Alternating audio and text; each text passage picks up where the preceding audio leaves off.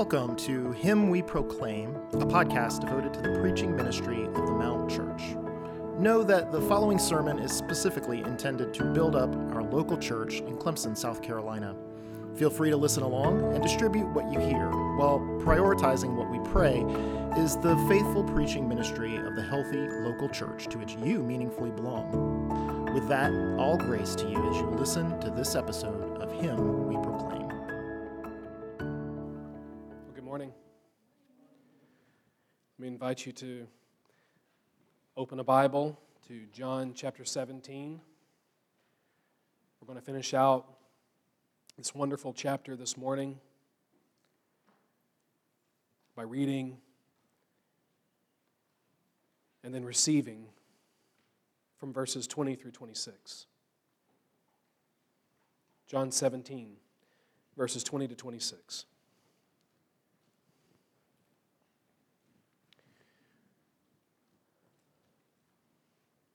So John records, under the inspiration of the Holy Spirit, Jesus continuing his prayer. Verse 20. I do not ask for these only, but also for those who will believe in me through their word, that they may all be one, just as you, Father, are in me, and I in you, that they also may be in us, so that the world may believe that you have sent me. The glory that you have given me, I have given to them, that they may be one, even as we are one. I in them, and you in me, that they may become perfectly one, so that the world may know that you sent me and loved them, even as you loved me. Father, I desire that they also, whom you have given me, may be with me where I am, to see my glory that you have given me because you loved me before the foundation of the world. O righteous Father, even though the world does not know you, I know you, and these know that you have sent me.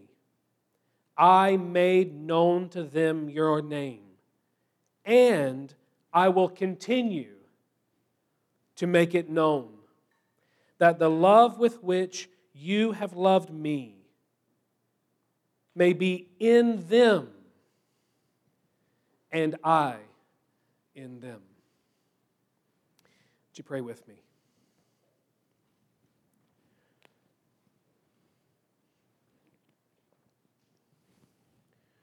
Oh Lord, our hope is in you.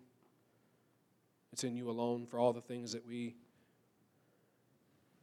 do desire, should desire biblically to see in every heart that's gathered here in this room this morning. We are absolutely impotent. We are blessed that you've given us your word. It is the word of God. We are asking that through the preaching of your word, you would also give the Holy Spirit, and that sovereign grace would sweep through every single heart, every mind, every soul, every person, and that you would continue to collect, to gather, to edify, to build up, to make a people for your own glory.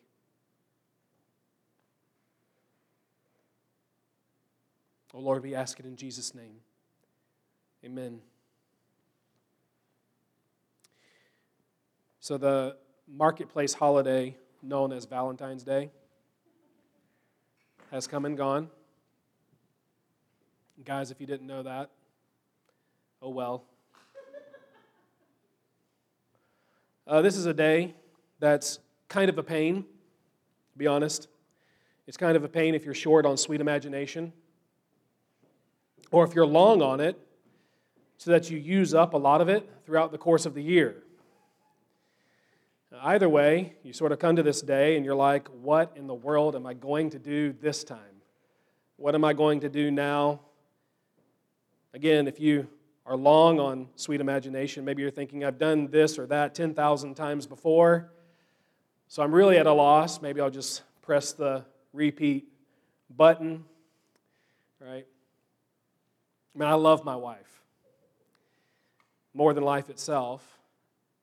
And because of that, I want to do something out of the ordinary for her, something surprising. And so I plan, and then I scratch plans, and then I toss around all these ideas only to bury them because, honestly, she's a little bit gloriously, beautifully nosy, and she discovers all the things that I have hidden. But behind whatever actually materializes, whether it's grand or simple, is really just this, that the heart behind it all is what matters most. In the end, for every day, my love for Jenny seeks the best for her. I think I can say with a clear conscience. It seeks the best for her with the most particular kind of devotion. It makes petitions for her, pray for her. It reveals passions for her. It holds promises for her and nobody else, just for her, that are aimed at her peace and her joy and her hope in Christ. My love for her pursues her best. And what I want to say to us this morning, dear ones, is that the love of Jesus pursues infinitely better for each one of you, for us. And haven't we seen this in Jesus' praying in John 17? How greatly He's loved us as His very own people from all eternity to death and through death on a cross to give us eternal life that we might live now to His glory and then go on, as we see in our passage this morning, to see His glory forever hereafter. I can't think of a more consoling, a more captivating reality than that with a most particular and powerful devotion. You and I, we are loved by Jesus. We're loved by Him who knows not just any old best. We're loved by Him who knows God's very best, and He pursues that best for us with a sovereignty that cannot be beaten and a sufficiency that cannot possibly fall short. It's a love today that makes its final petition. It's a love today that reveals His greatest passion for us. It's a love today that holds out a most lovely promise to us. And so that's what we want to do now. That's where we want to go. Starting with Jesus' final petition, if you look at verses 20 through 23. It's about the church's missional unity from that point in time to His return and then forever beyond it. Okay? So He expresses this 3 times. Verse 21, He says that they may all be one. Verse 22 then, that they may be one. Verse 23, that they may become perfectly one. Which probably alludes to the idea that He prays this unity to be increasing, not decreasing, increasing over time until it's perfected in glory. But so Jesus' final petition is about the unity of all His people. And that we might have it, He gives a few threads in these verses for us to follow, okay? So, the first is that this unity is rooted in a common faith in the apostolic word about Jesus. You see that in verse 20.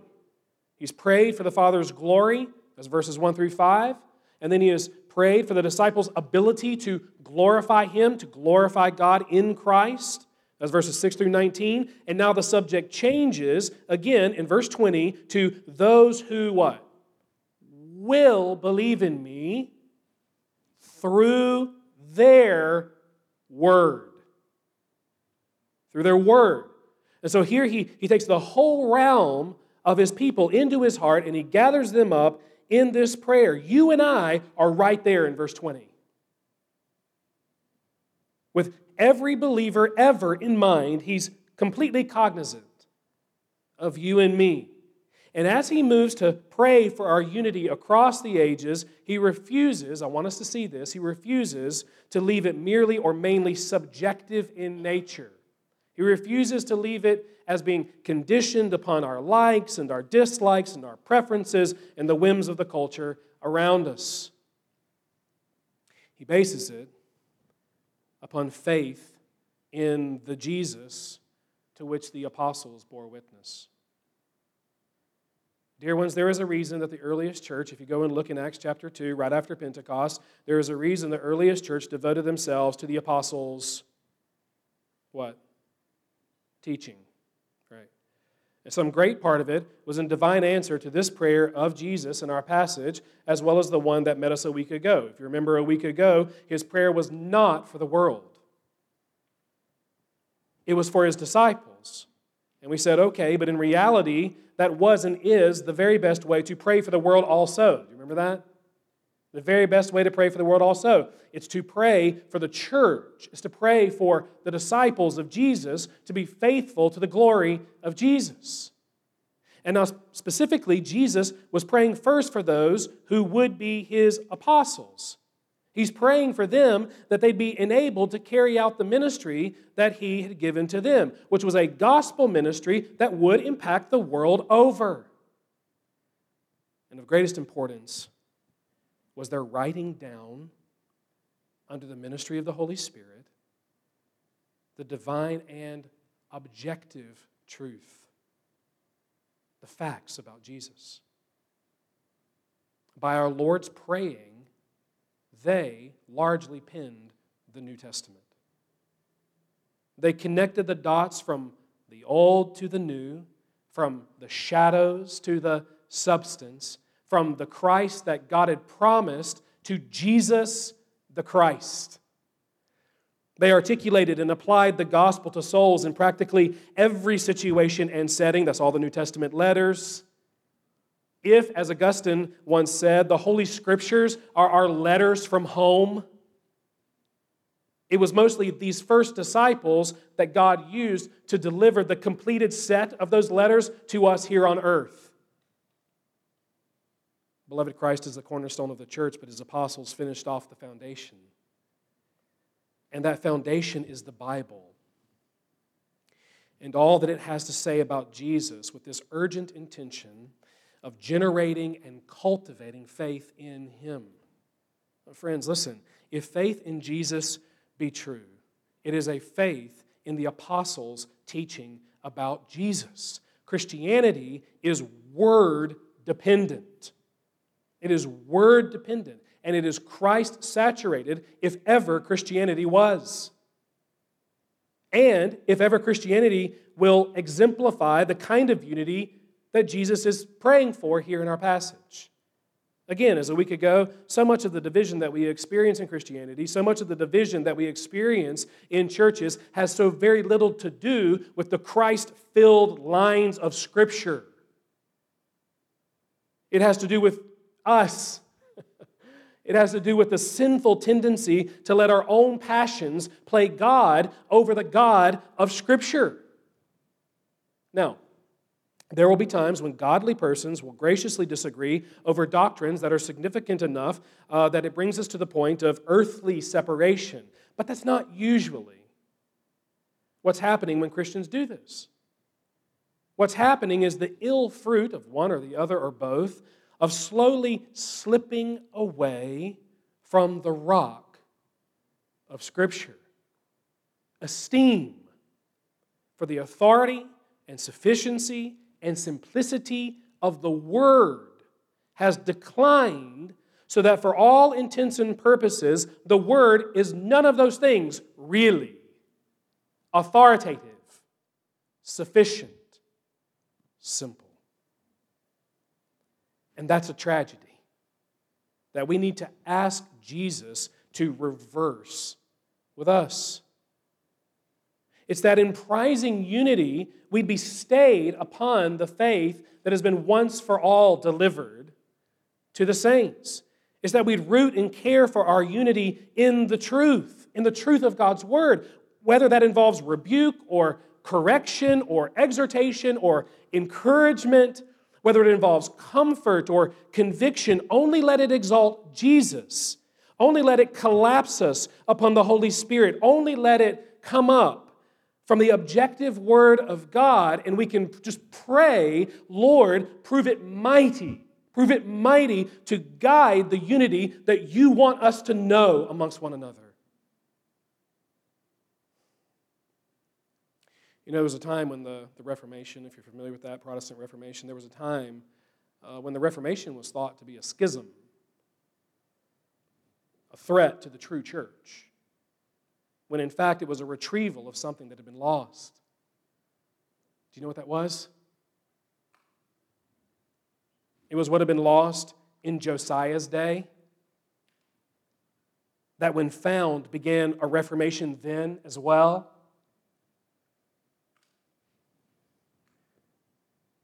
It was the retrieval of humility before the Word of God.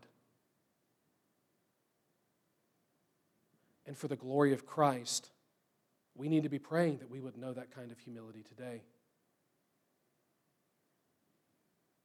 That's one thread. Here's another. It's that whether you like it or not, we're kind of stuck with each other. We may separate on earth, but we're inseparable by nature. What I mean is, if we're all truly united to Jesus, we cannot ultimately be divided from one another. Do you see that in these verses? Here's how he prays it. He prays that they, verse 21, may all be one. Just as you, Father, are in me and I in you, that they also may be in us. Or additionally, that they now, verse 22, may be one. Here he goes again. Even as we are one, I in them and you in me, that they may become perfectly one. Our unity is tied to our being united to Jesus. In that union, we've been indwelled by the Spirit of God in Christ, the triune God. That's what all that back and forth amounts to there. It's critical for us to understand that we all, though distinct, are yet, as Paul will put it, one body with one faith in the one Lord, sharing in one Spirit of the one triune God. Theology is really, really practical. Don't let anyone tell you otherwise. The only true God is a tri-unity, such that it is impossible that the distinct persons of the Trinity could ever walk out of step with one another. Perfect unity of mind, of purpose, of will, of being, so on and so forth, is essential to who God really is. And when Christ caused us to be born again, when He gave us a new nature. If anyone is in Christ, he is a new creation. When the Spirit of God indwelled us, do you know what else necessarily entered into us? The ability and passion to have and to hold a unity that transcends the categories of this world. It's divine. If you believe in the power of the Spirit of God to take the Word of God and create a people of God who live and operate, function as one in God, you will be lonely in the world of men. And you may even be lonely in the world of the church. But no matter, you will still have the very best company possible. You will have the company of Jesus. Friends, the world, I want you to know, the world has a unifying spirit too. John talks about this in 1 John. The spirit of the world unites in error, in sin, in hating and being hated, in self-exaltation, in all the things that make for disunity. Disunity. And even where a common ground is found, it's only of earth, and therefore it's only for a moment. It's set in the shallows. It's all politics, it's economics, it's race, it's class, it's hobbies, it's sports, it's agendas, it's meisms. That's all it is. And truth be told, that is the sinking sand that gathers a whole lot of churches also. Things of this world that are doomed to pass away. Now, in isolation, it's not all bad. It's not all bad. But it is all less than what holds the power to hold persons together as a single people for all eternity. What will you and I go out after this service? What will you and I go out and talk about today? Why will we stand out there on the steps and share a few moments with one another? I'm just trying to drill down here for a second. Why will we hold table fellowship together? Why will we keep after one another? Why will we one another in a devoted fashion at all? Because we're a lot alike? Because we share some earthly interests? Because we like similar things? Or because even if we aren't, and even if we don't, we are children of God with the Spirit of God and Word of God at our very heart of hearts? The old man who we were prior to Jesus sees only superficial points of unity and otherwise only points of division. And the new man, the new person, we see those too. We see those too. But then the new person, indwelled by the Spirit of God, the Spirit of truth and obedience and love and Christ and unity, sees more than that. The Christian sees souls. Period. Souls, either in need or in possession of Jesus Christ. We believe the grace of God is more powerful than all the boundaries of men. And in the world of the church, the new creature in Christ observes the new creature in Christ and lets that reign as being more definitive than anything else that could define us. Do you remember what Paul says in Galatians? There is neither Jew nor Greek. There is neither slave nor free. There is neither male nor female as it relates to greater standing with God, a place of justification. Why? Because you are all one in Jesus Christ. Our union to Him has united us and put unity, however we may have dismissed it in the past, in our hearts. We can't get it out. It's embedded. And not without a missional purpose, which is the final thread here in these verses. Church, our heavenly unity is meant to be the envy of the world. By it, if you look again at the end of verse 21, then also verse 23, the world is confronted by the truth that Jesus is Christ. When we agree as a people to put the Word first, to treat one another as co-heirs of divine grace, divine life, when we bear much and concede much and put up with much, when we do all we can, despite our differences, whether they're natural or decided, to love each other and provide for one another and edify one another, to live under the banner, not of our own glory, but of the glory of Christ. When we do that, a people pulpit is built that preaches to the world, this Jesus whom you crucified, God has absolutely raised from the dead as both Lord and Christ. Repent of your sins and believe in Him. Into verse 21.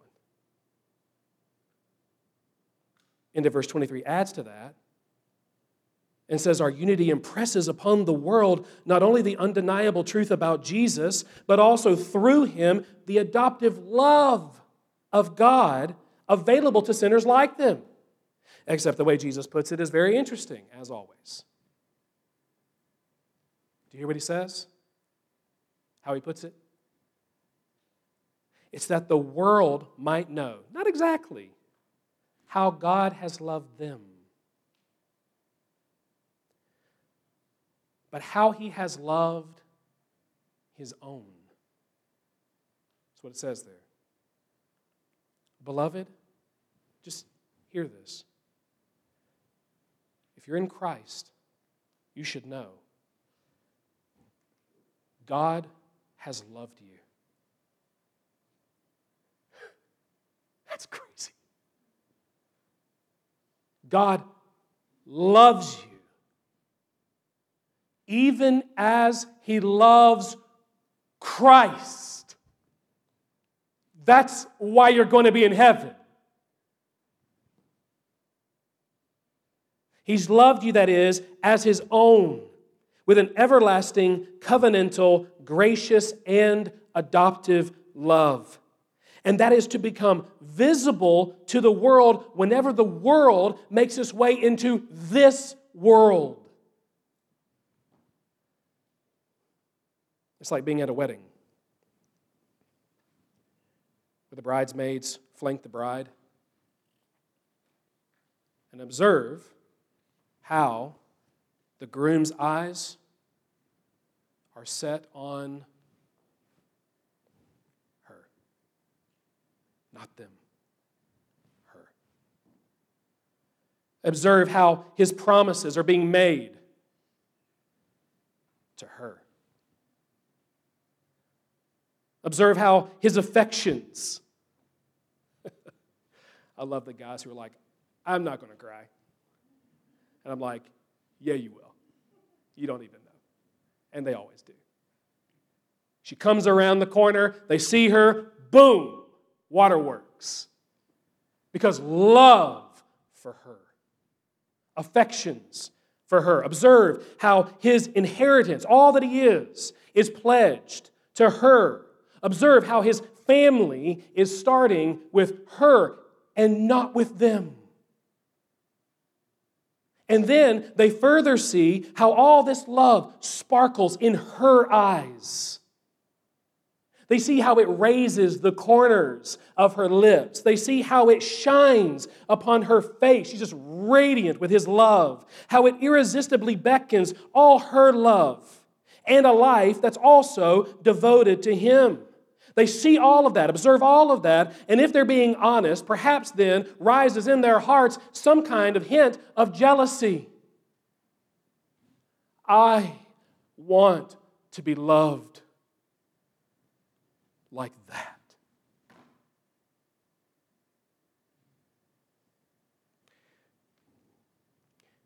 Our unity as a church then hands them good news. That love with which we have been loved is a love that's available and offered to you. And you can have it. You can have it. Do you want it? That's the question. But you can have it. It can take hold of you right now. We too are sinners like you, and yet we've been loved by God through Jesus. We've been wed to God. We've been justified by God. We've been adopted into His family. We've been made His. Oh, and can it be? And can it be that I should gain an interest in the Savior's blood? Died He for me who caused His pain, for me who Him to death pursued? Amazing love. Amazing love. How can it be that Thou, my God, should die for me? I just want you to hear it can be. And it is. Friend, you can be united to God and to His people this very second, if only you would turn from your sins and put your faith in Jesus Christ. He will save you right now. Don't wait. Don't wait. But dear ones, is that what our fellowship preaches? Do we have the brand of unity that builds this kind of people pulpit in the world? We need to understand, right? Jesus does not mince words. He certainly doesn't waste them. A fracturing world with its broken marriages and its divided homes and its disjointing workplaces and its segregational ideologies, its haves and its have-nots, will be met by the truth of the gospel, by a world that unites in the Word of God, by the Spirit of God, to the glory of God in Jesus Christ. And my prayer is that that defines us. And you know what? That's Jesus' prayer too. It's His final petition for His people. And it gives rise to His ultimate passion for His people in verse 24. If you look there now. He says there, Father,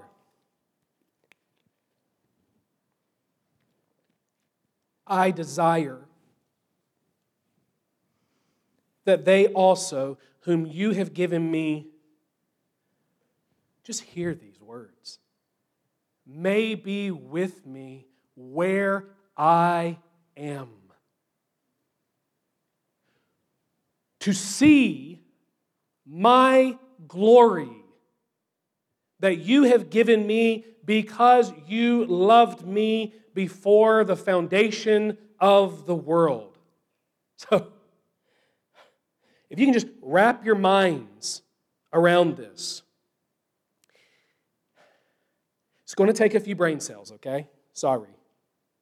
The glory of Christ is the eternal radiance of the Father's forever love for the Son.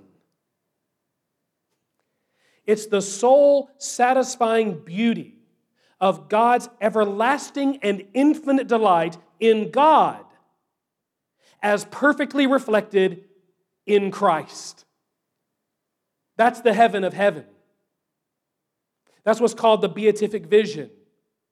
And what we're going to see here in our passage is that it is all Jesus' passion. What led Him to the cradle, what led Him to the cross, what led Him back to the crown. It's all Jesus' passion. That you and I get to see that. We get to see that glory with our eyes. Church, we talk a lot about what we've been saved from, to the neglect, probably, of what we've been made and saved for. No one in their most sober moments wants to spend eternity in hell. No one. But the test and proof of a regenerated soul is, do they want the heaven that heaven actually is? Do they want, do they long, do they desire to see the glory of God in the face of Jesus Christ? It should shout something wonderful to our souls that Jesus desires that for us above everything else. And to clarify, this passion is not just that we might see Him through the eyes of faith, as we say. What he's talking about here is the sight when faith will no longer be necessary. He means seeing Him face to face, seeing His glory with glorified eyes. He's alluding to that state where He Himself will take His hand and wipe away every tear from our eyes. Where we see Him and everything is well and best and satisfying and glorious. As you may know, there is something like a revival sweeping through Asbury and other places right now. We could say and pray a lot in light of it, but one thing has been striking to me. Of the several testimonies I've now read, the one remark that seems constant is this one: the presence is there. The presence, such that you do not want to leave. It's as if you're glued to your seat by the gravity and glory of God. Surely, they say, it's a foretaste of heaven. And to that we can pray and hope, and we can all agree. But when we see the glory of Christ, as we have it here in our text, not only will we not want to leave, we won't have to leave. It won't even be an option that crosses our mind. You'll get to stay. And you'll get to see. And you'll get to worship tirelessly.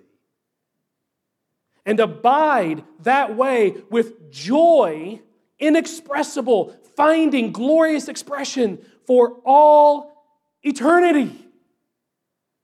You will be glued to your seat, and it will be wonderful. So a series of questions, some rhetorical and some not. But as this is the passion of Christ for us, shouldn't it be our own?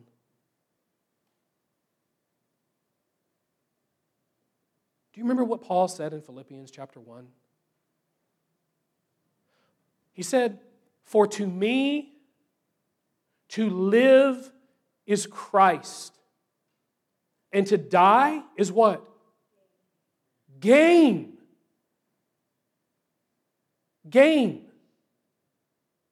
If I am to live in the flesh, that means fruitful labor for me. Yet, which I shall choose, I cannot tell. I'm hard pressed between the two of these things." Then he says, "My desire is to depart and be with Christ." Why? Because that is far better. What is your desire? Does it match Paul's desire? Does it echo Jesus' desire for you? Do you think one will be elated, utterly elated, with the glory of Christ in heaven who has no taste buds for it on earth?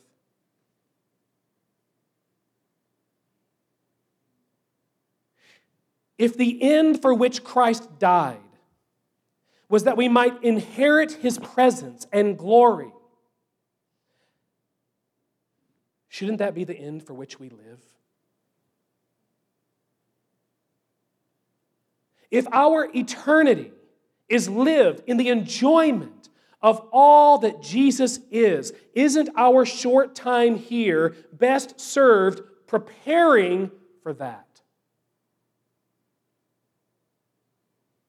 Beloved, again, do you see in what he says that His glory is endlessly glorious? I said that it's the eternal radiance of the Father's love for the Son. We might also say it's the glory that God, the Father, knows that God, the Son, deserves from all eternity to all eternity. Listen, there will never come a time where the manifestation of God's beauty in Jesus will grow faint or run dry or bore or dissatisfy, which is also true right now, this very second. It will captivate for all eternity. That's how glorious it is. So, how is your spiritual hunger here in this world?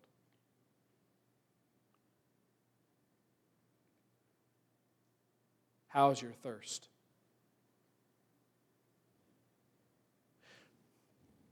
When we hear this passion of Christ, do we just yawn at it? I want him to see my glory. We go, I don't know. I got other things to do, care about. Oh, if so, God help us. Amazing how the things of earth can interest and occupy our hearts. Games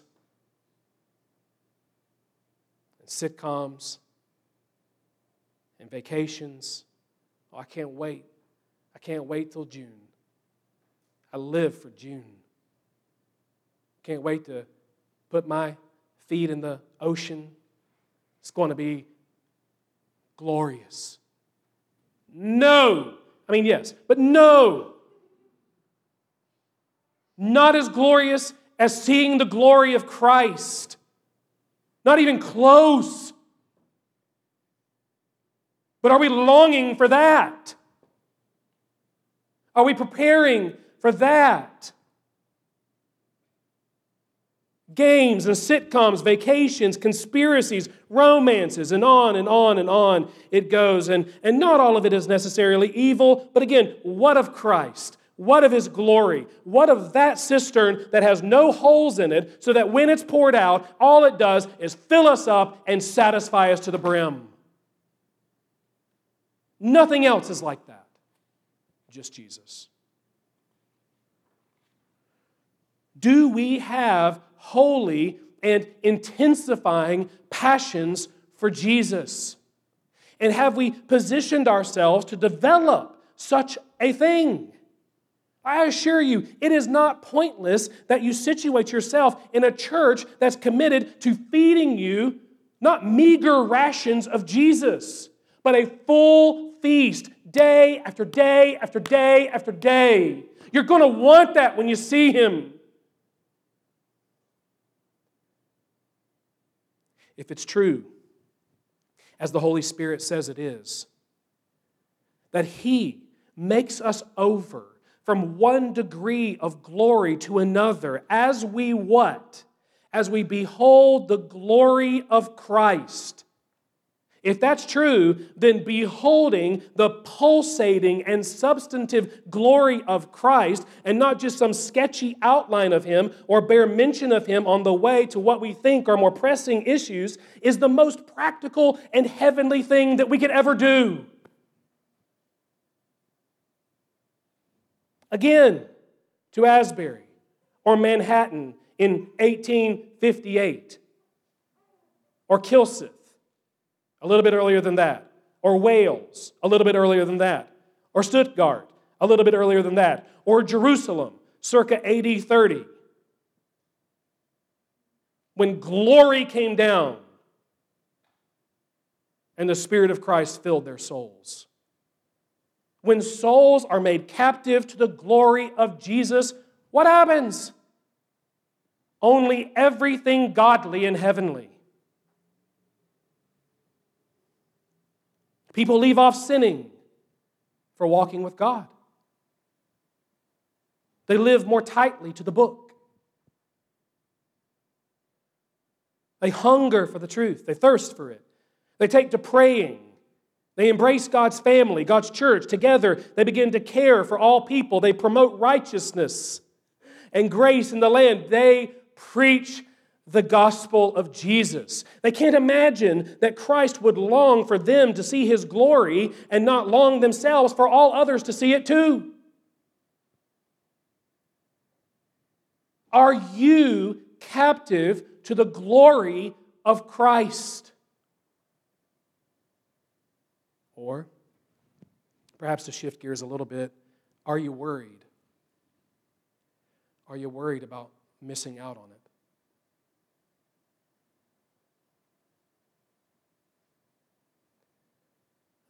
Let me ask you this. This is the test that Jesus gives Peter after Peter is, stumbled and almost fallen headlong. Do you love Jesus at all? Do you love him at all? If so, Jesus himself would have you take heart. It's not, finally, the greatness of our desire that will bring us all the way home. No.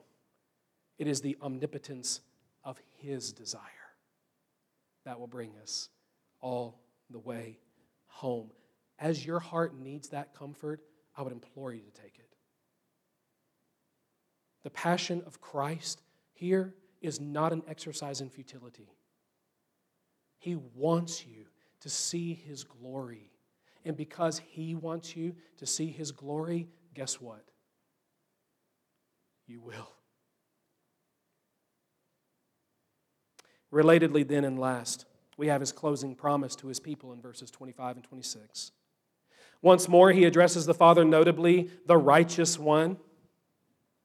And in doing that, he sets off the world as unrighteous. The world does not know God, as will be proven soon enough, as they nail the righteous one, the one who does know God, to the cross. And yet, by his revealing grace, verse 26, his people will all come just there at the cross of Christ to put it all together. This, into verse 25, is the one that God sent into the world, the righteous for the unrighteous, that he might bring us to God. And as he has, and as he does, he makes still another promise to us. He will never stop, but only continue to make God known to us. If he didn't, we'd go dark. It's only because he continues to alight our hearts this very hour that you and I stay the course, that we cling to the truth, that we expect mercy, and ultimately become what he has purposed us to be. As you need to awaken,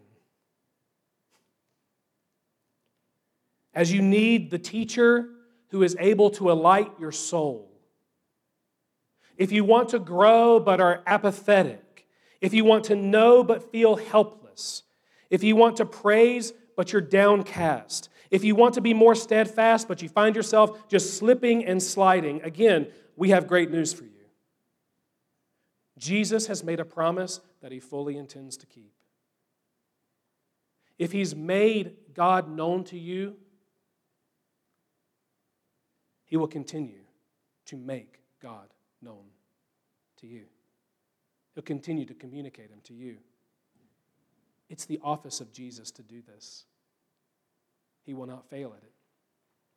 Not even the cross can keep him from doing this. We understand, right? We're in John 17. Cross is a couple chapters down the way, right? The cross is still in front of him. Death is still impending. But neither of those things can keep him from communicating the truth of God to you. You see him here at the end of the chapter. I will continue to do this. Notwithstanding cross, notwithstanding the grave. Why? Because I am going to be raised from the dead. I'm going to be raised from the dead. I'm going to come alive. And as I live, I will continue forever to minister the truth and grace of God to your hearts. Or, if we're to tie it really tightly to the text, as we always want to do, I'm going to fill you up with the love of God for you as you have seen it in me. That's what I do. So again, it is not inconsequential who we preach or who we teach or who we exposit in this church. To proclaim anything other than Jesus will darken the lampstand that's meant to radiate him. It will disease the body that he's purposed to display him. But as him we proclaim, and as him we pursue, he has a promise that he will keep. He himself will swell in our hearts so that we become a body that is indwelled and filled and marked by the love that we have discovered in the gospel. So, dear ones, is that our cry? Is that our cry? Will it be your plea this afternoon, this evening, in the morning? Oh, Jesus, without you, hopeless. Oh, Jesus, continue. Continue. I hear your promise. I'm going to take you at your word. Please continue to make us a people for your glory. Please continue to make this a loving body that displays our loving Lord. You know, I say I love my wife more than life itself.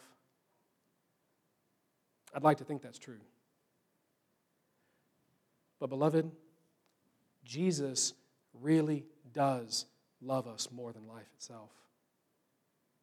In fact, Jesus loves us more than a zillion eternal hells to suffer. And now he lives for us with the very best plans at heart. He loves us perfectly. And that's exactly what we've been seeing in John 17. That is what we've been seeing as Jesus prays. Perfect love, unbeatable plans, omnipotent prayer. Oh, if only we could hear him as he prays for us right now. Preserve them. Father, rejoice them. Father, sanctify them. Holy Father, unite them. Father, use them. Oh, my Father,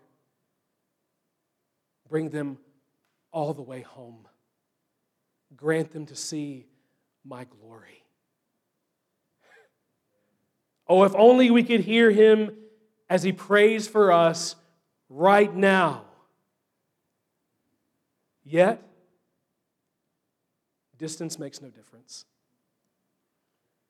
Whether we hear him or not makes no difference. Jesus is praying for us. Oh Lord, let the truth do what you will. Let's pray together.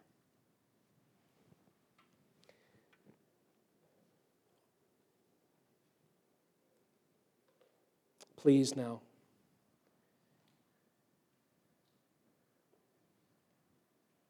raise the dead. Awaken the living. Get glory for yourself. Our hope is in you and in you alone.